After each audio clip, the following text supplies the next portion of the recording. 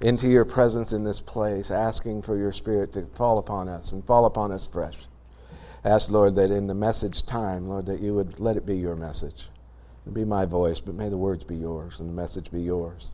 And may we hear it in the place that you would have each of us to hear it. Father, we are so grateful that you are our God and that we are your children. Amen. Good morning. Good morning. Good morning again. Good morning. Hey, there we go.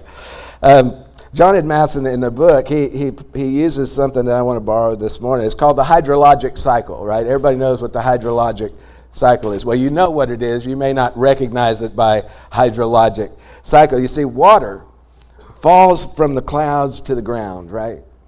And then it might be rain or snow or sleet or some other form, and then it lands, and then it collects in these places called rivers and lakes, and eventually makes its way to the ocean. And then, after that, evaporation happens, and the water is absorbed back up into the sky, and then condensation happens, and those beautiful, puffy cumulus clouds or those wispy cirrus clouds form. And then you know what happens next? It rains or sleets or snows and it falls down to the ground, and it lands on the ground and accumulates in these places, rivers and lakes, and you get it, right? There's this cycle that goes on that's called the hydrologic cycle. Well, the cycle of giving, which we're going to talk about today, works in much the same way. By giving to God financially, we help the sequence of blessings in our life to continue. In science, it's about rain. But in our giving example, it's about our resources. It's about money and cash and the gifts that we have. And sometimes it's a drizzle, and sometimes it's a downpour. But Wadsworth puts it well when he says, into each life, some rain must fall, right? So that's what happens in our life. So money comes to us through our jobs, through the work that we do, through gifts that we're given, or some other means, and we begin to collect it. Sometimes we put it in the bank. Sometimes we'll invest in stuff like cars and houses and other things, and it begins to accumulate. Interesting thing about when things begin to accumulate, even water, if it accumulates in a pool that doesn't move, and it's just a pool of water in just its own little place, it becomes stagnant. And you get that film, you know the film that forms on the top of it, and it's nasty, right? Well, money works that way as well. Matthew 6:19 warns us, don't store up your treasures here on earth, where they can be eaten by moths and get rusty, and where thieves break in and steal. Instead, store up your treasures in heaven, where they do not become moth-eaten or rusty, and where they will be safe from thieves. So in our cycle, this is where evaporation comes in, right? And I don't reach for your wallet, Larry.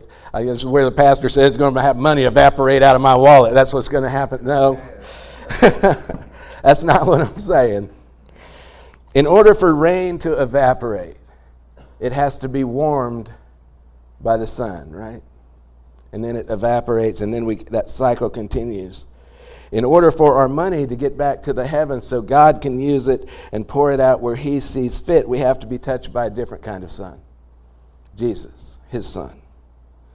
He compels us to give what we can, what we have. And when we're motivated out of love and give to the church through tithes, and tithes is a tenth, and offerings, which is more than a tenth. See, God is gracious, right? So he provides for us 100%, and then he says, keep 90%. Keep 90% and give back to my work 10%. And that's the tithe. Offerings are when we go beyond the tithe and we give consistently that amount. Gifts are like if you receive some form of a blessing and you go, hey, that's an awesome gift, and we give a gift. So that's tithes and offerings and gifts. And God gathers it up for his purposes, and once stagnant pools spring to life, what goes up must come down. The more we allow our money to rise to the heavens, the more likely we are to see abundant rain.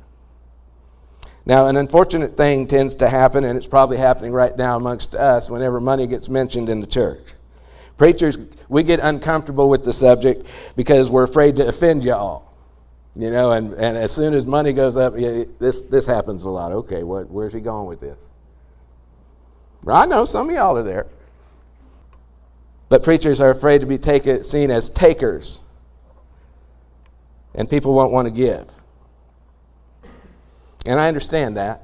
But I have to tell you, I believe I have a responsibility to teach about the importance of giving back to God what is already His in the first place. I'm not doing anybody any good by not telling you what God has to say about the use of money.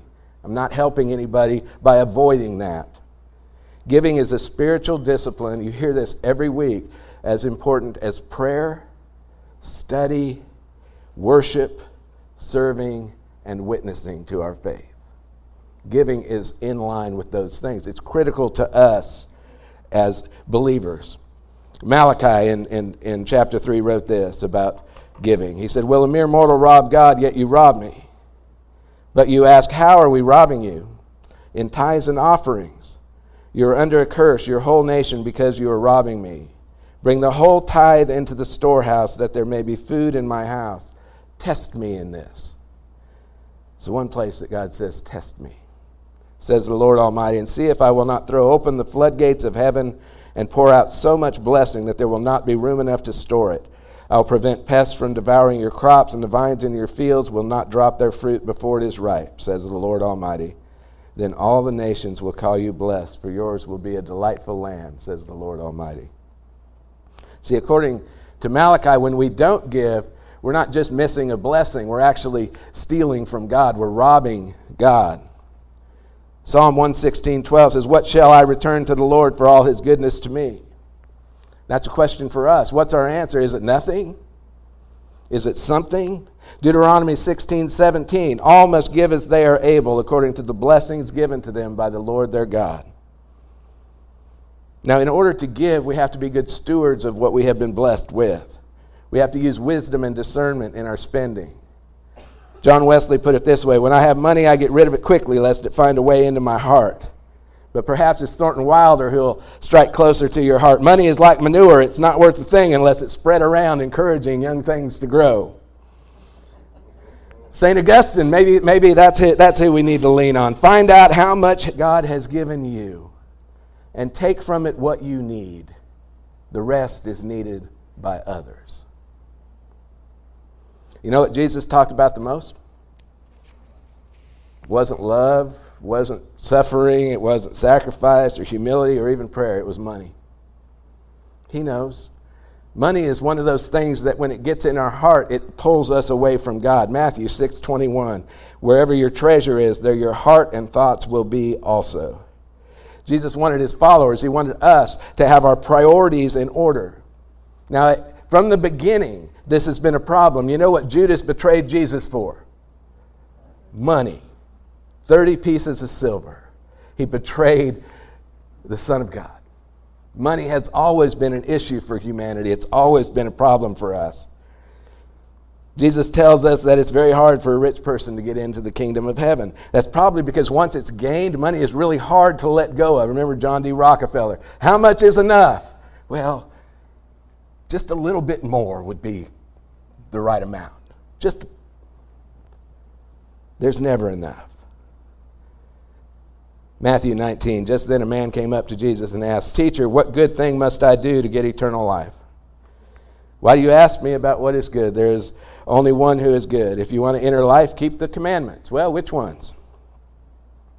'You shall not murder, don't commit adultery, don't steal, don't give false witness, honor your father and mother, and love your neighbor as yourself.' 'All these I have kept,' the young man said, and then he made the biggest mistake of his life. 'What do I still lack?' And Jesus answered, 'If you want to be perfect, go sell your possessions and give it to the poor, and you will have treasure in heaven. Then come and follow me.' When the young man heard this, he went away sad because he had great wealth." And it's later in this passage that Jesus says it's very hard for a rich person to enter into the kingdom of heaven.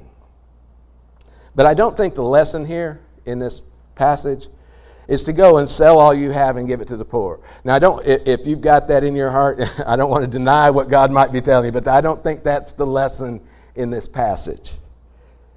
It's to understand where we have stored up our treasure. What's in our heart? What's in our heart? What's in my heart? What's in your heart? That's what the lesson here is. John Ed Matheson talks about giving and says, why give? He gives us 3 reasons. He says, first, it's a chance to be like Christ. Now, we can only be like Christ through the power of the Holy Spirit, but giving is a way for us to be like Christ. When we give sacrificially, we are being like Christ. Giving is also a witness of our faith. But we need to ask when, where, and how do I give, how much to give. When I stand every week and I say basically the same thing, if you're a guest here, don't feel any obligation to give. Get to know us. Get to know the ministry here at Arbor Point. Check it out. See if it's the work of Christ in the world, because you need to make good decisions about where you're going to give.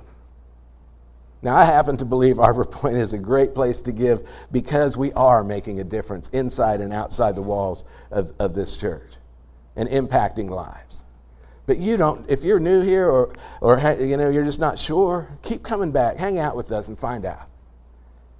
Because I think that you will see that. But don't give just because a preacher gets up here and tells you to give is not a reason to give to that thing, whatever that is, particularly if they happen to be on television and they're televangelists and disreputable.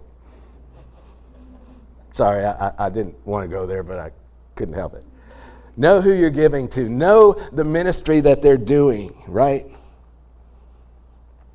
And I'm absolutely serious that if at the end of the day you say, I don't think that Arbor Point is the place, okay, give somewhere to the work of Jesus Christ in the world. It is a spiritual discipline that is critical for us if we're going to have a heart that seeks after the things of Christ. Giving is a witness of our faith. And the main point is to give to that witness. Third is that it helps keep priorities in line and gives us perspective on the importance of money. If I'm hoarding money, then I'm making that about me, and God would have it be about others. So what is a tithe? A tithe is 10%. It's in the old days, in the Old Testament, the priests didn't have any land. So when the 12 tribes were split up, the Levites were the ones who took care of the temple. They didn't have land to grow food and that kind of. So the first fruits of the harvest, that top 10%, went to the temple so that those who were laborers for the Lord were able to eat. And able to, they also had food from during the festivals throughout the year. So there was different times that they were able to receive food. So that 10th, that's where that comes from, is that first fruits 10th, taking that off the top. Stanley Jones put this in this way. He said, God is the owner, and you are the ower. This puts God in his place, and you in yours. You are not free to manage your material possessions as you like, but as he likes. And that's a challenge. The thing about it, though, is while I obviously like it because it's in a message, and it's ideologically accurate, that second part is practically not accurate. Did you know that you get to spend your money wherever you want to spend it, right? So while we can say that God is the owner and we are the ower, at the end of the day, he has given us the ability to say yes or no to him. We get to say yes or no. You get to do that with the resources that he gives to you. You are free to manage your material possessions in whatever way you like. God's preference would be that you honor him in it. That would be his preference, to choose his way over our way. Jesus sat down opposite the place where the offerings were put and watched the crowd putting their money into the temple treasury. Many rich people threw in large amounts, but a poor widow came and put in 2 very small copper coins worth only a few cents. Calling his disciples to him, Jesus said, "Truly I tell you, this poor widow has put more into the treasury than all the others. They all gave out of their wealth, but she, out of her poverty, gave everything, all she had to live on." Mark chapter 2. Obedience is important to God. And the widow was important, but I want to use this passage to make this clear. Tithing is not about an amount. It's not about an amount. The widow gave what was in her heart. She gave what was in her heart. And so giving is a way that we put God first in our lives by putting him first in our heart. Now, we are to be a generous people. Our generosity is one of those standard bearers. With love, generosity, those are some of the standard bearers for us as Christians. Those are supposed to separate us from those in the world. It's supposed to be recognizable for us when we give, that we give in ways that impact others. We're to be a cheerful giver, giving cheerfully to the work of Christ in the world. So how's Arbor Point doing right now financially? Well, we went into the year with a $193,000 budget. And we're going to see revenue around $150-something. We had in the bank in January $36,000, and then in July it was $16,000. Last month it was $14,000. We expect it to be about $13,000 this month. So we're making headway because it dropped from 36 to 16 the first 6 months of the year, and we're kind of almost holding firm, but we're not.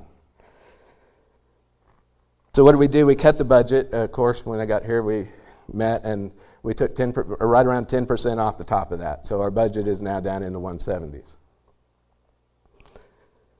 There's $14,000 in the bank, but that's a little bit misleading because $6,000 of that is designated funds, which are monies that have been given for youth mission, for the women's retreat.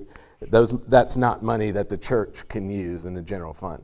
So we have about $8,000, which is about 2 weeks operating. Now, I come out of the business world. You don't want just 2 weeks operating. You want at least 3 months, but, this is not a business world. This is a little bit different. So we have money in the bank, which is better than not having money in the bank. Amen? My goal would be that we get 2 months operating, and that kind of gives us a cushion, and anything beyond that, now we're able to really pour into ministry and do those things. But that's not where we are right now. So what do? There are really two answers that don't involve draconian cutting and doing away with a lot of ministry stuff, and I really don't want to go to that place because, God is moving. Kit and I are so blessed to be here. We love being here. We see what God is doing in lives. If you were here last Sunday? I've been sick, so it's all kind of running together. And Jesse, that was magnificent, that God would use you in that powerful way. We're seeing that happen throughout the body and throughout this church, and God is moving, and He's up to something in this place. So we have not been given a spirit of fear. So don't hear that this morning, because I don't have a spirit of fear about this. God is a big God, and I love God, and God loves me, and He loves you, and He's going to do a work in this place. Amen. So what do? Since we're not just going to fire everybody. One of two things. One, the people who are already here to examine what you're doing in your giving. Is it possible to increase that? And to look at that and to see if that's a possibility. Put it this way. If we were to have 20 folks increase their giving by $100 a month, actually 19, because Kit and I already have decided to do this. We're in, guys. We're in. And we're like you. It's not that we have extra, but God is doing something in this place. So if 19 folks, now that can be either people who are already here, or maybe you're not in a position to do that, and I understand that. That means that you would become one of our inviters, right? You get out there and you start telling people about what God is doing at Arbor Point. And you say, come and join with us because God is moving and we're going to make a difference. One of the hopes and dreams was that they wanted to be a force in the community for God. Man, yes to that. So those are kind of the two areas, right? If you're able to increase your giving, great.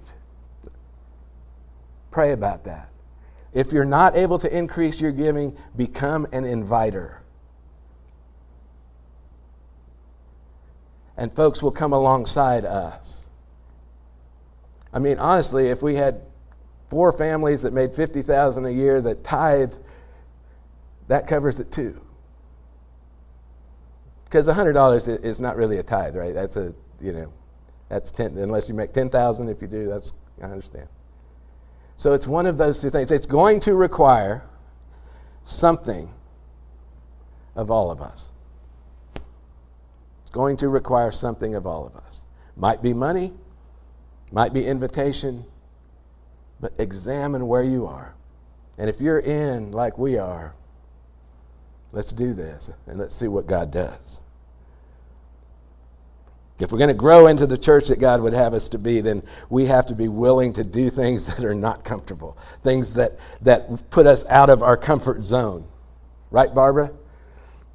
Even going into neighborhoods and knocking on doors and just saying hello to people. We're not, and guys, the EKG, Encouraging Kingdom Growth team, it's what they're out is to get to know people. It's to say, hey, we're here. We want you to know about Jesus. We're Arbor Point, but we want to get to know who our neighbors are. Tuesday nights at 6:30, 6:45, show up. John is leading us out. Sometimes you get a door slammed in your face. That has happened too. One time, just once. We've had a lot more folks that have had conversations. That's not comfortable. Not comfortable. But if we're going to move forward, we're going to have to step out of our comfort zones. We close with Psalm 116. What shall I return to the Lord for all his goodness to me? I will lift up the cup of salvation and call on the name of the Lord. I will fulfill my vows to the Lord in the presence of all his people. Precious in the sight of the Lord are his faithful servants. Truly I am your servant, Lord. I serve you just as my mother did. You have freed me from my chains. I will sacrifice a thank offering to you and call on the name of the Lord. I will fulfill my vows to the Lord in the presence of all his people. In the courts of the house of the Lord, in your midst, Jerusalem, praise the Lord. See, God is faithful, and you can put your trust in him. And I don't want anyone to walk out of here going, uh-oh, we're in trouble. God is hear this. Say it with me. God is faithful. He has this. There's no spirit of fear in this place. I hope you're not sensing one, because it ain't here. And if it is, I rebuke it in the name of Jesus. No spirit of fear. Jesus overcame the gates of hell and death. That's our Savior.